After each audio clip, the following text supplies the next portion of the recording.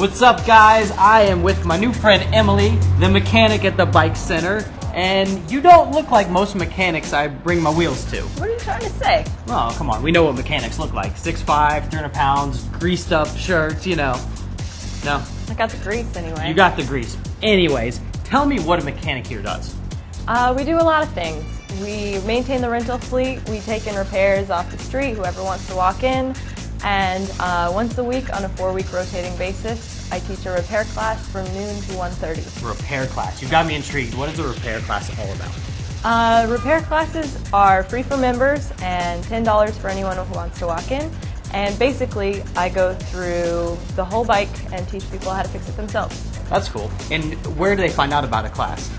If you go through the Sustainable Streets website, you can sign up for the class through that. Very cool. So I brought my bike in. It hasn't had a tune-up in a long time. So if it's cool with you, I'd love to kind of work on it. Maybe you can show me some things. I could take a class? Yeah, absolutely. All right. We have one today. Sounds good. Let's go. Great. And this particular type of brake is called a V-brake. I'll show you what a U-brake is. You don't have disc brakes, but this one is a V-brake. If you're at the rear wheel, you want to make sure that it's absolutely perfectly centered in these are the chain stays, these are the seat stays. You want to look at both and make sure, especially in the rear, it tends to be really easy to knock it one way or another, and that'll mess up the alignment of your pads. You want to make sure that the pad right here is set up so that it's that it's not hitting the tire and it's not below the rim at all. So this is a rear wheel for a freewheel, and they just screw right on there. The solution for that one is to pull the wheel out, true the spokes, which we'll learn about in class number 4, I think, is how to true your wheel.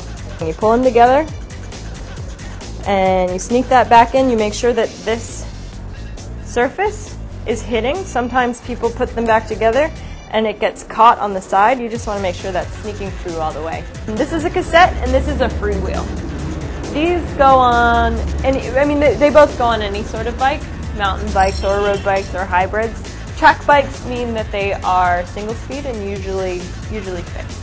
It's usually 2 rotations, and that scuffs up the surface of the rim so that the brake pad can more easily adhere. For more information, check out smbikecenter.com or sustainablestreets.org. And that's going to do it for this episode of Be Green. I'm Greg Goldner, and for Natalie Forte, remember, be green.